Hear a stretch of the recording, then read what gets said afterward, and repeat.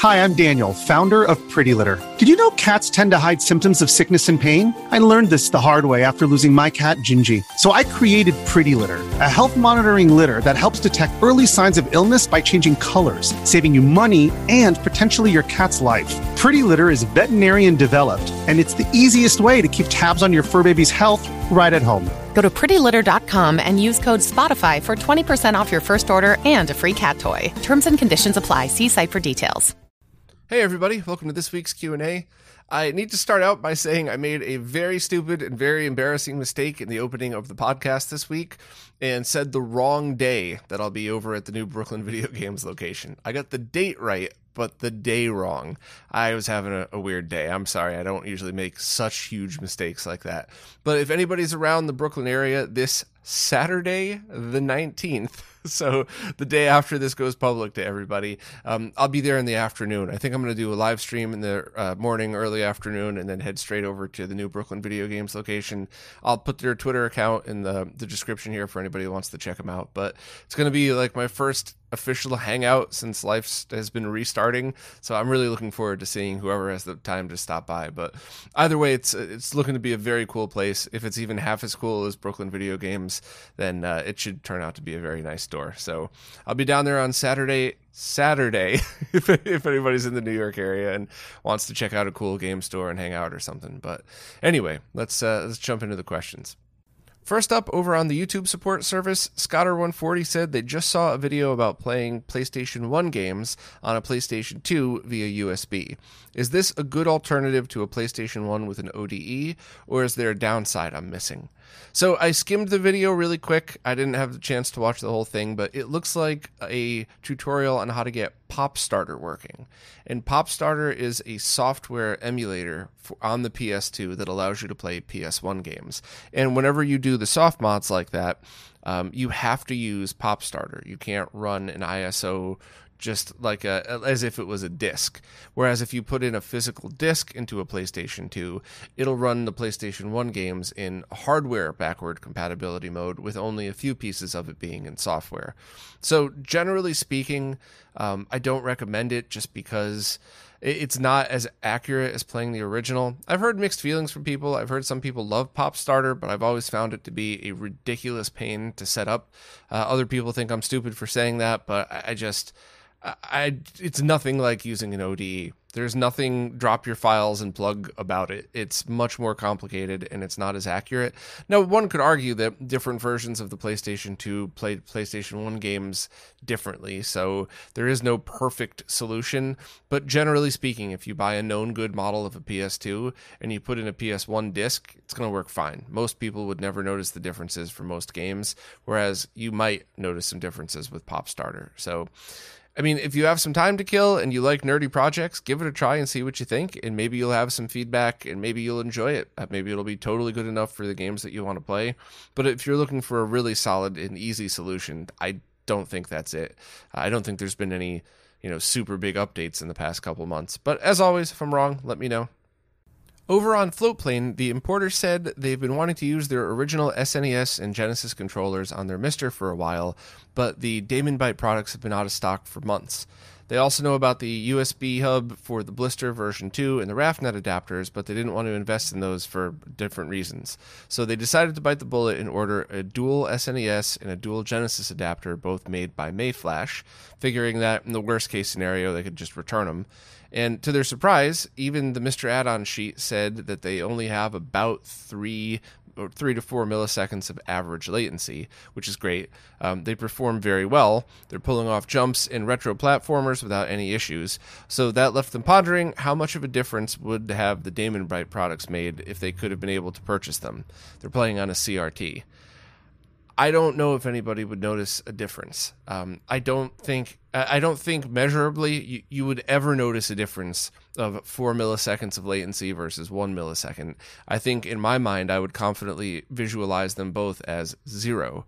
Now, on top of that, though, I do always recommend, if possible, people get the lowest latency stuff because things tend to add up. So, like, let's say you have the 4 millisecond lag instead of the 1, and then you have to use a frame buffer on Myster because you're using a weird core like one of the Game Boy cores, and then you're going into your flat panel, which is an older one that has 2.5 frames of lag.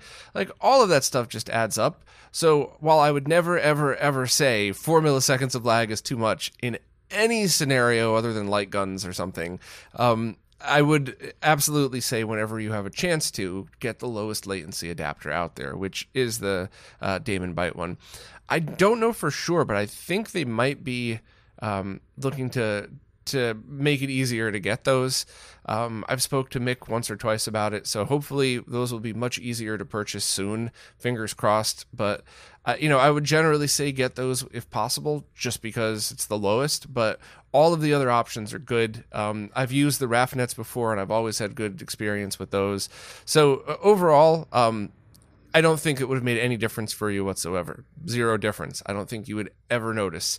Now, there are some bad solutions out there, like if you went to one of the crappy Bluetooth dongles or something, now you're talking 2 frames of lag variable. Yes, that would make a difference. But the ones that you mentioned, no. So I think what you did is totally fine. You should use those with confidence.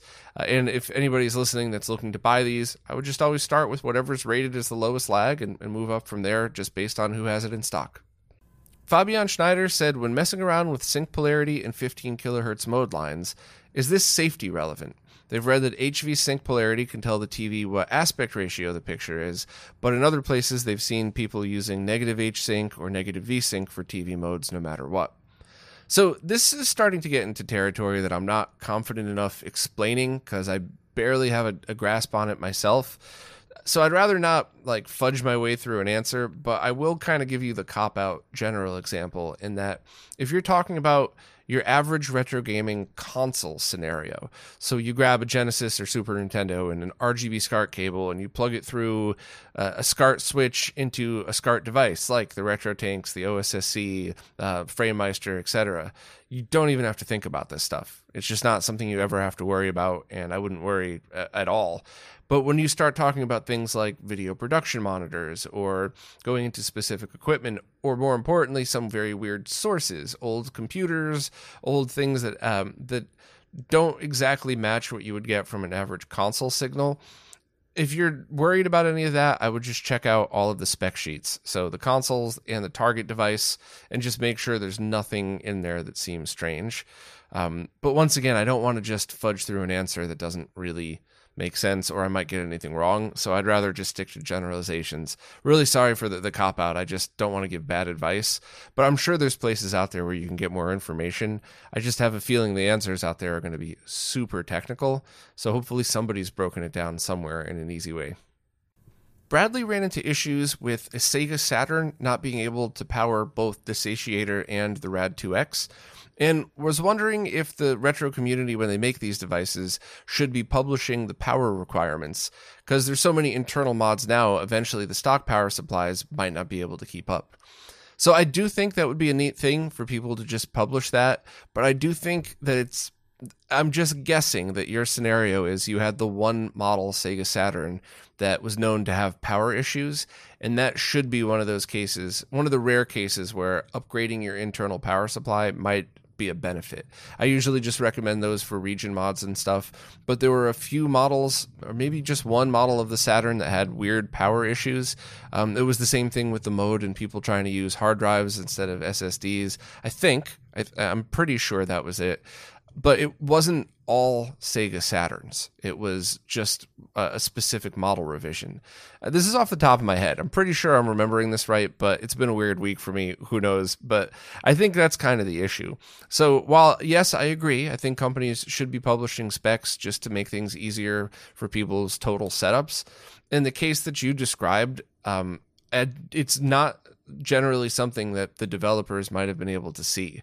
So, when Professor Abrasive was testing the Satiator, he was probably not testing it with any powered cable like an HD Retrovision or a Rad2X. And at the same time, when those companies were making those devices, they weren't testing something that adds or draws more power like that. Because generally speaking, when you have optical drive emulation, you're drawing far less power than the original drive would, especially when the disk is actually spinning. So that would never be an issue in that case. So while I guess the short answer to your question is, yeah, it'd be neat if people published all of these power requirement specs just for posterity. But I think you just ran into a very strange situation that it's not going to be that common. And it's really more of a Saturn-related problem than the accessories. But I could be wrong on that one, but that's certainly just how I feel about it right now. Logan said they're thinking about getting some cases for their cartridge-based games. Are there any sellers they should look into or stay away from, or maybe any types of cases to look out for? They don't want to damage their carts in any way. Well, if you're just looking for those clear protective cases, like those universal game cases and stuff like that, I'm not sure there was ever a chance of damage. I don't think anybody ever reported chunks being taken out of their cartridge or anything. So, and if they did, I certainly never heard about it. But I think I would just look more into price, because I know a bunch of stores were selling them and then the price was wildly different. But that could just be when they bought them, because obviously if a store paid one price for them, like I'm going to pull random numbers out. If a store paid $100 each for something, so they sell them for $125, and another store paid $75 each, so they sell them for $100, it's not really the store's fault. It just kind of is what it is. But I guess I'd like to ask the community, is anybody listening aware of good places to currently get these universal game cases? Have there been any problems? Is there the cheapest place to get? I kind of think you should, if you have a place local, like I believe Video Games New York sells them. If you got a local place, support local and see if you could pick up some there. If not, maybe just try to get a bulk order somewhere. But I definitely don't have any links. Otherwise, I'd happily share them. So hopefully somebody listening might be able to help. Inmate 320 said they decided to get an Otaku Games 6-in, 3-out SCART switch so they could connect all their consoles and also have multiple outputs. One into the SCART input of a CRT TV, and the other one going into one of those cheap scalers I say never used for gaming, but it's for the purpose of going into a capture device, which is the perfect use for that thing. It's not the best quality, it's got a lot of lag, it processes some images wrong, none of which really matter if you're just doing casual streaming. So perfect use for that device. What they're having trouble with is knowing what to get, considering they have plans for streaming and downscaling eventually. The TV has 3 SCART ports in back, from which only one takes RGB, and there's also composite and S-video inputs in the front panel. So this should be fairly easy. If you want that switch, just make sure that none of your SCART cables have sync strippers in them. Generally speaking, if your cables are bought in the past few years, the only time you would run into that is with the PlayStation 1, and you just don't need it. You could just remove it. Check out that video I always talk about. You probably... Actually, I think you would just need to remove it and connect sync directly, and that would really be it. I'll post a link to the review I did of that switch, but as long as you're using regular cables, that should be okay. As far as going into your TV, I would just plug it with a standard SCART cable right in. Just to be clear, you mentioned CRT TV, so yeah, that should be totally fine. If you were talking about like a PAL flat panel that had a SCART input, I would suggest not, because every TV I've ever tested has processed the image analog signals wrong through the analog inputs and added a ton of lag. There's some exceptions to that, but it's a safe rule to follow. Whereas on the opposite side, for your streaming side, whatever, it doesn't matter, because there could be a second of lag on your stream. It doesn't affect the stream. So I think that's pretty much it. I'll leave a link to my review if you want to check that out, just to make sure on the safety side of things, but it should be pretty straightforward. Just use the Otaku switch for RGB SCART, and then pick up a different switch if you want to use S-video and composite that's located in the front of your TV. Tony wanted to chime in on the comment about the Game Boy interface scaling output from last week. Before investing a lot of money on an external scaling solution, the person who asked the question might want to look at the options available for customizing the Game Boy interface's output. Tony left a pretty good explanation of what to do when setting things up through something like a GC video adapter.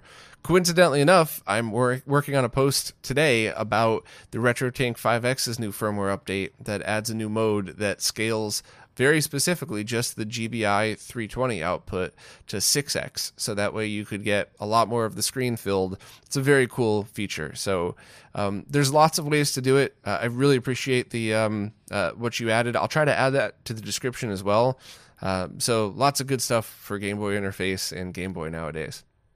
Jason Guffey said they have a monitor with both VGA and BNC connections for RGB HV and was wondering if there's a substantial benefit to try one or the other.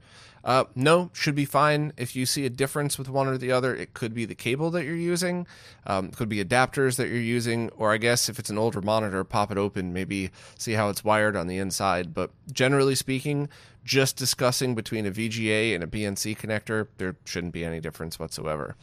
Also, for the RetroTink 5X, they're using the VGA to SCART made by Mike Chi, so they're wondering what they should use for HDMI devices.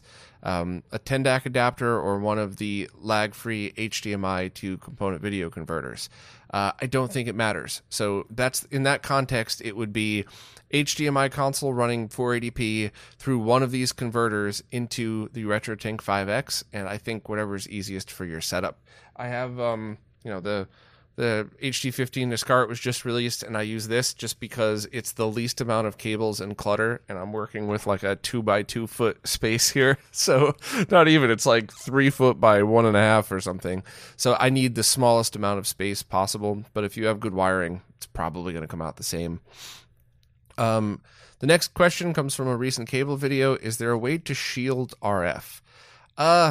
Yeah, I'm sure there is, but I just, there's so much more to it, because even if you try to get the best RF cable possible coming from the console right into your TV, you still have all of the interference around it because it's more of a broadcast signal and less of a video signal. I'm generalizing, so video experts, don't get too mad at me for skipping over this, but it's not something I would take a lot of time to do. I think just kind of dealing with it, unless you live in a city and you're never going to move out of a city and you're having a lot of problems, there's probably different things you could do. You could probably build a box that's lined with aluminum foil or something and leave it in there. But generally speaking, I wouldn't obsess about that too much, because there's just so much involved in when you're using RF. And last, just out of curiosity, what do I think something like 480i games on a PS2, as an example, would be the best picture we could possibly have? Honestly, it really is up to your eyes. I've seen PlayStation 2 480i games on those HD CRTs. So those generally, especially the Sony ones, upscale everything they get to 1080i. So you start out with an interlaced image that's then scaled to still an interlaced image. I've seen those look absolutely incredible, like holy crap good. I've also seen them run through RetroTink 2X with the filter on and have it look pretty good. Obviously through the RetroTink 5X it looks decent as well. I've seen some scenarios where you mess with the output resolution to mix your flat panel TV scaler with whatever you're using. But generally speaking, it's whatever works well for your eyes. And I think a lot of people might agree that just 480i direct into a CRT is also an excellent look as well. So it's really up to you. I know that's kind of a cop-out, but it's the honest truth. But if you have the ability to pick up for free or cheap one of those HD CRTs, and PS2 480i games are one of your favorites and your go-to, you might really love it. There's not much else that TV would be excellent at, but I think you might like it just for PS2. So if you have a lot of extra space and the ability to get one to try, definitely do it. If you don't have a lot of extra space and you don't want to lug around giant monitors just for an experiment, probably not worth your time and effort, but just my thoughts. Tony wants to know if I know of a cheap VGA to component video converter. They have a RetroTink 5X with an Extron Crosspoint connected to it, and all their older consoles are connected using component video. The only oddball is the Dreamcast, which they paired with a Retrobit VGA box they bought a while back. Obviously, the go-to would be the HD Retrovision Dreamcast cable, which we've all been waiting for since the dawn of time. But I think a decent solution to hold you over might be something like a RetroAccess SCART cable to the RetroTink RGB to comp. That's something where you could always use that one, or you could upgrade to the HD Retrovisions. I don't know if I'd call it an upgrade, but it certainly would be a space-saving upgrade, and then just use that converter as like a basic, like just a tool in your toolbox, I guess is the better way to describe it. So that's certainly something you could do. If you already have a VGA box or a VGA cable, you could try to look into something like, I think LinuxBot 3000 might make converters like that. Check their eBay store and see. And that's pretty much it. You could go VGA to HDMI and HDMI to component, but I mean, at that point, I would say get the retro access cable and the RGB to comp. So that's pretty much it. I think that's about as good as you're going to get with something like that. The only other thing you could do is get a cheap, instead of getting the retro access one because they're out of stock, you could get a cheap Retrobit Dreamcast VGA cable and use the HD15 to SCART through the RGB to comp. I guess that would probably be it. So all decent options. None of them are easy. The easiest would just be HD Retrovision cables, but we're all waiting on those. Gourd Captain wants to know if it's safe to keep two different things plugged into both the component video and SCART ports of the RetroTink 5X at the same time so they could switch between them on the RT5X without having to unplug them. Yeah, it should be 100% safe. I wouldn't leave both consoles powered on at the same time. I've done it for demos and testing, and I guess that would be fine, but as a general rule, I wouldn't power on more than one thing going into something else at the same time. So yeah, it would be 100% safe in the normal use scenario of you only turn on your consoles when you're using them, and you're just leaving them all plugged in and switch between inputs. On top of that, you can, if you're using something like S-Video and Component, use Y cables to combine their audio. There could be some audio quality issues, but there's no safety issues with that. So that would be safe to do if you wanted to as well. But I think in that scenario, probably figuring out different switches might actually be better. But the one you mentioned, SCART and component video, yeah, totally safe to leave them both plugged in. Felicia Rondo had an interesting question about mixing audio for a Tower of Power, the Genesis, Sega CD, and 32X. They were interested in hooking up a triple bypass for their Model 1 Sega Genesis and wanted to know if it's worth it to keep the Model 1's DIN so that they could use the Sega Genesis 1 stereo 32X patch cable from Retro Access. So there's two answers to this question. From an overall workflow point of view and how tidy something is, I love leaving that Genesis 2 DIN on the triple bypass. It requires you to remove the RF, which if you want a stock look of the console, that ruins the stock look, but you don't have to cut any plastic. It fits right into place and it will mix all audio properly. Now, if you did want to do something like go from the front headphone jack and then use the original DIN, you would have to do the extra mod for the Model 1 that routes audio back to the headphone jack as well. And that would totally work. That's a little more effort to do that mod. And, it's something that may or may not be worth it depending on what look you're going for. As far as performance goes, it should be pretty much the same. Otherwise, you just have to leave the volume turned up on the headphone jack, whereas you don't have to worry about anything if it's coming from the rear DIN. And the only other thing to mention is you mentioned routing stereo to the audio jacks in the back of the Sega CD. So that's not necessary for audio. I'll get into a bit of the nerdiness in a second, but if you're just talking about making sure to get all audio channels from the Genesis 1, the Sega CD, and the 32X, just plug everything in. That was something that I wrote up in, I think, the Sega CD page on the website that kind of went into the reason why Sega wrote the manuals and kind of came out as if you had to use the RCA jacks, and that was more of a marketing thing. Like, hey, parents, this incredibly expensive CD drive that, we're trying to get you to buy your kids can also be used as a hi-fi CD player. So I think they pushed that just as a way to market it and say, now it's easier to get stereo audio out of your Genesis, and it's also a CD player, and you could also set it up this way. Now, using MD Fourier and a couple of awesome community members with insanely sharp ears have figured out there is less filtering coming out of the RCA jacks.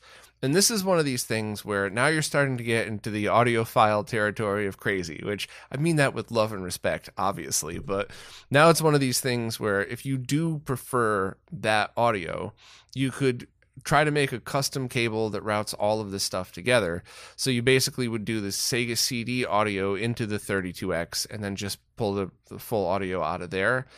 But I don't really know if that's something that's worth it. And when I say that, I'm talking from somebody who thinks it is worth it to do a triple bypass if you're an audiophile. So there's different levels that you could achieve of nerdiness in this. But as a general, I want to clean up the terrible video in my Model 1 Genesis. And oh, by the way, I know the audio is already totally fine, but here's a brand new circuit that's already been put together that bypasses a lot of the caps and circuitry on this 30-something-year-old motherboard, 40-year-old, whatever it is now.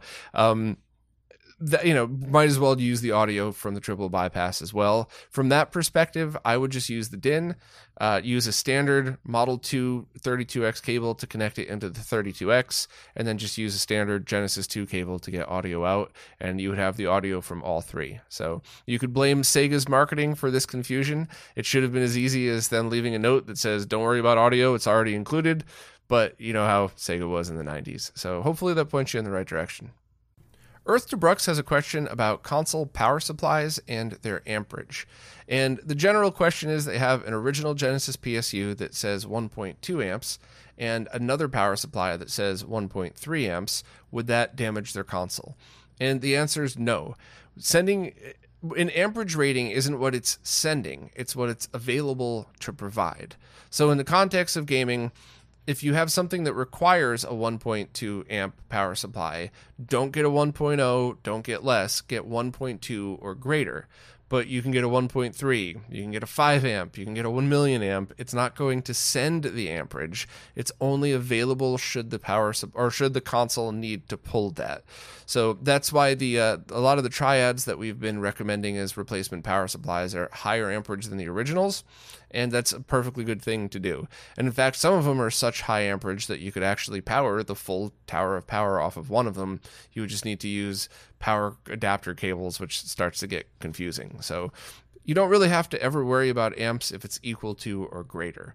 You do, of course, have to worry about positive on the center side, center positive or center negative. That's obviously something that's super important, and you don't want to send voltage to ground. That could kill stuff. You want to make sure the barrel connector is the same size, because if it's a little too loose and you bump your console, you can get random power offs while you're playing. And if it's too tight, you could damage the receptacle connector for it. But overall, if you're going to use a replacement power supply, especially now that we've determined which are really good quality, you should buy one of the good ones. They're not outrageously priced, but a lot of these ones you see like on Amazon or eBay, like for retro gaming, those make me nervous. I would not trust those ever with my old consoles. So I'll leave a link to the ones that we've determined are the safe ones to use. They're MD Fourier rated. You could pick them up if you're in the US, grab them from Castlemania with the correct adapters. If you're overseas, I leave a link to Firebrand X's site where he shows the exact models for the international ones. So basically just follow the guide for a replacement, click on the one that matches your console, and you don't have anything to worry about. But to answer your question directly, no, as long as the amperage is higher, not lower than the original, you're totally good to go. A couple of questions from Retro Music Dan. First, they wonder if I knew of a site like Retro RGB, but for audio. Actual, transparent, objective, tested info rather than hyped up opinion pieces. No, and when you go down the audio road, you very often run into opinion only. There's a lot of people out there whose opinions are very respected because they earned that respect over many years of testing. There's friends in the retro gaming scene whose ears are well renowned, let's just say. But I don't know of one off the top of my head that uses actual tools for measurement, not just their ears, things like MD Fourier, but I'm sure they exist, or I'm sure there's a mix of sites that have opinions with facts backing it up. That's what I try all of my personal posts on Retro RGB to be, is facts, links, my opinions below, so people could kind of come to their own conclusion, but if they're wondering where I stand on it, then it's there. So no, I don't, but I'm sure they're out there, so if anybody has suggestions, definitely post on that. The next question specifically relates to streaming. Back in the day in the Smash and speedrunning communities, they'd record using a Dazzle or an EasyCap. While not great by any standards, it still gets the job done for a fraction of the cost of the cheapest RetroTink. When talking about streaming just for fun or streaming to try out, why does nobody talk about or recommend this anymore? No clue. I think one of the issues is making sure that you get the right output. So maybe you could take something like a cable that provides composite video and S-video, then send composite to a CRT, send S-Video to one of these boxes, or I guess reverse, whatever's easier, and that would be fine. Don't use a Y cable with composite. I've seen a lot of people do that, and that's never a good thing for your console. But I don't really know. Maybe they're just not available as much anymore, or if they are, maybe it's not as mainstream. But I think you're right in that might be something worth talking about, because when it comes to streaming, as long as there's no potential for safety, like just using a Y cable or something like that, if you just want to stream because you want to hang out virtually with your friends, then there really isn't a wrong answer. I guess maybe spending too much money would be a wrong answer. You could look at it that way, but if it works and it's not hurting your equipment and it's not taking away from the experience that you have while you're gaming, anything's fine. So, I mean, that's obviously just my opinion, but it's kind of a strong opinion, because so many times the point of streaming is hanging out with your friends while we're playing video games together virtually, and it's not to do archival footage or to put on a professional performance. It's just to hang out. So I agree. And if you know of like a cheap place to still get them or anything like that, let me know, and maybe I'll pick one up and do a quick video on it. But I do think that's a very viable scenario, is a very cheap capture card, and then just any CRT at all you could find with your original setup. You might be able to get all of that for pennies. Side note relating to composite video quality: a few years ago, they bought 3 no-name composite cables with a Nintendo multi-out. The use case was for GameCubes running Melee on CRTs, and the image quality was absolute garbage. Really, really washed out and difficult to look at. They'd love to know how branded composite cables compared. Funny you mentioned that. I have a Sega Saturn that every time I use this crappy cable I got laying around, the composite video looks terrible. And I tried to clean it up for an example in, I think, one of my last videos, but the purpose of that wasn't to show off composite video quality from a Saturn, so I didn't obsess over it too much. But I really want to look into why. Is this a good example of a bad composite video cable? So I guess if anybody has an official Saturn composite video cable laying around, I might even have one here still too, but someone in New York, if somebody in New York has one laying around, or maybe, hey, Brooklyn Video Games might have one, I'll pick it up and compare it, because I was really curious myself. And if that's the case, that would be a great example of why not to buy just cheap $1 cables. So I think I got all your questions, and good to talk to you. It's been a couple of years. Adam W. had a question about Virtual Boy resolution. They know the system renders 384 by 224, but what's the intended aspect ratio? 4 by 3 or square pixels, 12 by 7? So that's an interesting question, and I don't know the exact answer off the top of my head, but I do have some pretty knowledgeable speculation, if you will. But Nintendo designed that console to be displayed on that display. And if that display is a standard LCD that has square pixels, then 12 by 7 would be the intended aspect ratio. If the display somehow changes the pixels, or if the pixels themselves are not square, then that would be an odd thing to figure out. But I don't think they had standard aspect ratios in mind when they made it, because they didn't have to. They controlled the games, they controlled the display, so everything was just what it needed to be to fill the screen in front of you. So my guess would be that square pixels would be the proper aspect ratio to play it in order to match the original experience. So if anybody has more info on that, let me know. But that's well, I think it's a pretty solid guess on there, but it is just a guess. Rasta Jedi has a couple of questions about RGB bypass mods for the Super Nintendo. They have a one-chip O2 and also got a Mini, and they were looking to do a bypass and de-jitter combo on one, and maybe just a plain bypass on the other. So I have answers to your questions, but I also want to just put this out here as a, just food for thought type of thing. The SNES Mini requires a mod for S-Video and RGB. As you know, otherwise you wouldn't have been asking it, but for anybody else listening. So for that one, doing the Bordy bypass and the de-jitter would be a great solution. Or if you're looking into getting a RetroTink 5X, you probably don't even need the dejitter at all. You could just do a standard RGB mod bypass, whatever you want to call it, for it. Whereas the One Chip O2, you don't need anything to get RGB. You could do something like add the 375 ohm resistors to drop the brightness. There's a whole page on the website about that. So you can get the brightness to a better value and the colors don't seem as washed out. That's super simple. And in fact, I'm going to eventually do a video on why that's a thing and all that stuff, but I'll leave a link. That's a simple way to do it, but you don't really need to bypass a Super Nintendo. It's something that, if it's important to you, if you are chasing the sharpest signal, it's probably something that's worth it.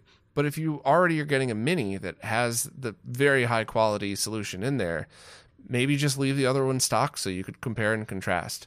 Just food for thought. Your consoles, do whatever you want. Doing the bypass doesn't hurt it. I'm just trying to save you a little bit of money. But to talk about the other things that you've mentioned, you were talking about how on Bordy's GitHub, he mentioned installing different resistors on the board for the One Chips versus the Juniors. And that's because of the brightness levels. And the reason Voltar doesn't have that on his website is because Voltars are all pre-made. So you buy the one for the Mini, it's got the Mini's resistors on them. You buy the one for the One Chip, it's got those, and so it's not even worth mentioning. Whereas I believe Bordy, there are sellers who sell them, and they should be labeling them for which console. But if you're going to make your own, that's why Bordy added that to the GitHub. Change the components on the board itself in order to match the console you'll be installing them into.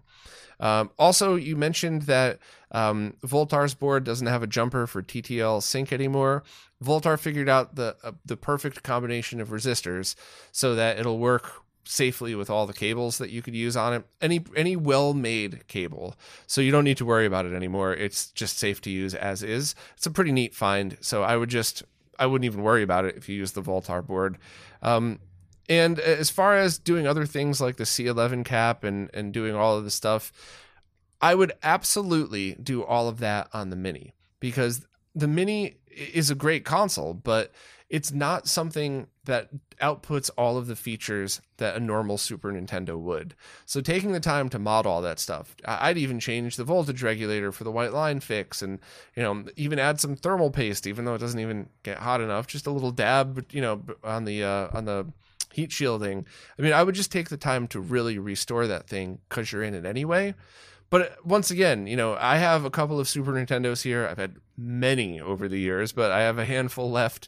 And I do have one that's completely been recapped. It's got a new voltage regulator in it, but it's stock just so I can get footage of what a stock Super Nintendo looks like.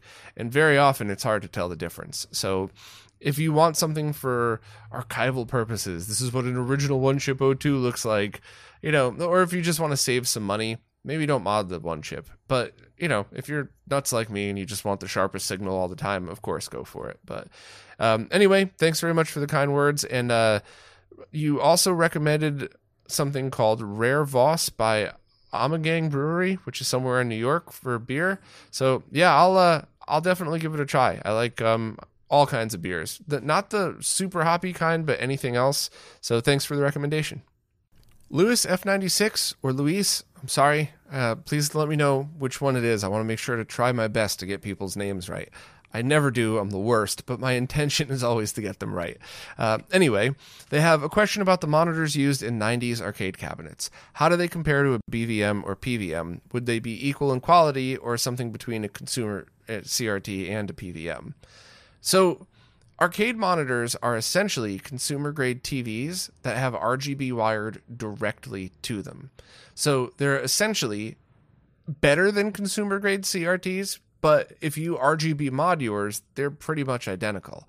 And on top of that, there's been a few tube transplants over the years, including the ones at Brooklyn Video Games, where they had the original arcade monitor in that was faded and burned in. And whoever was hanging out down there, I think Jose at least once, found a TV on the side of the road that he happened to know used the same tube as that arcade cabinet. So he did a tube transplant. And, it's not easy. You have to know how to work on arcade machines and stuff like that. But I challenge anybody to figure out which of the machines in that store has the original arcade CRT and which one has the consumer TV one. It's that close.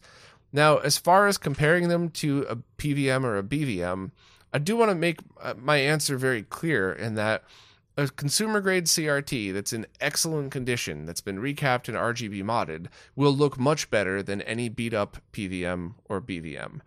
But if you're talking about the question of, let's hypothetically say you have two brand new in the box monitors that came off the assembly line, and you travel back in time to when they came back off the assembly line, so they're brand new. PVMs and BVMs have more detail, and everything about them is a step up in sharpness, detail, color representation, calibration, because they were designed as precision tools. They weren't really designed to watch TV on and to play video games on. And in fact, I bet you if you talk to anybody that worked on the BVM team in the 90s and told them that we're using it to play old video games, they'd think we were insane, because some of them were up to like $30,000, $40,000 each at the time. Now, is it better? That's completely up to you. And a weird example that I always use is that for me, the only time I played Neo Geo growing up was in the arcades, never at home. And other consoles I played at home, and we had, whatever cheap TVs were available at the time. So I probably played across a wide variety of TVs growing up. Some of them used Trinitron tubes, and some of them used, the other types, the Shadow Mask. So when I ended up playing things like my favorite games, Super Metroid and A Link to the Past on a PVM, it looked awesome. It looked like a sharper version of what I used to play when I was a kid, whenever there was a Sony or some kind of Trinitron TV in front of me. But when I played Neo Geo on a PVM or a BVM with their super high line counts, it didn't look right, because that's not how my eyes saw them over the years. Now, of course, this is 100% preference. There is no right answer to this. Neo Geo looks amazing on PVMs. It just looked weird to me. And another example I like to give is that I had a couple of BVMs of different line counts. One was a 600 line count, or maybe higher than that. It looked incredible. And then I have one that's 1000 TVL that, in my eyes, sometimes doesn't look as good because you can't see as much of the CRT's mask over it. So it almost feels like you're playing on a strange flat panel sometimes, not in all scenarios. So my eyes often prefer to look at a medium line count monitor, not the highest line count, when you're looking at a 20-inch size. Now, the bigger the size you get, the more space between and all that stuff. So that was just a really long way of saying there is no best CRT. There is no, this looks better. It's what looks best to you. And my strong recommendation is always, if you're really into retro games and you have the space for it, get a CRT, any CRT, and go from there.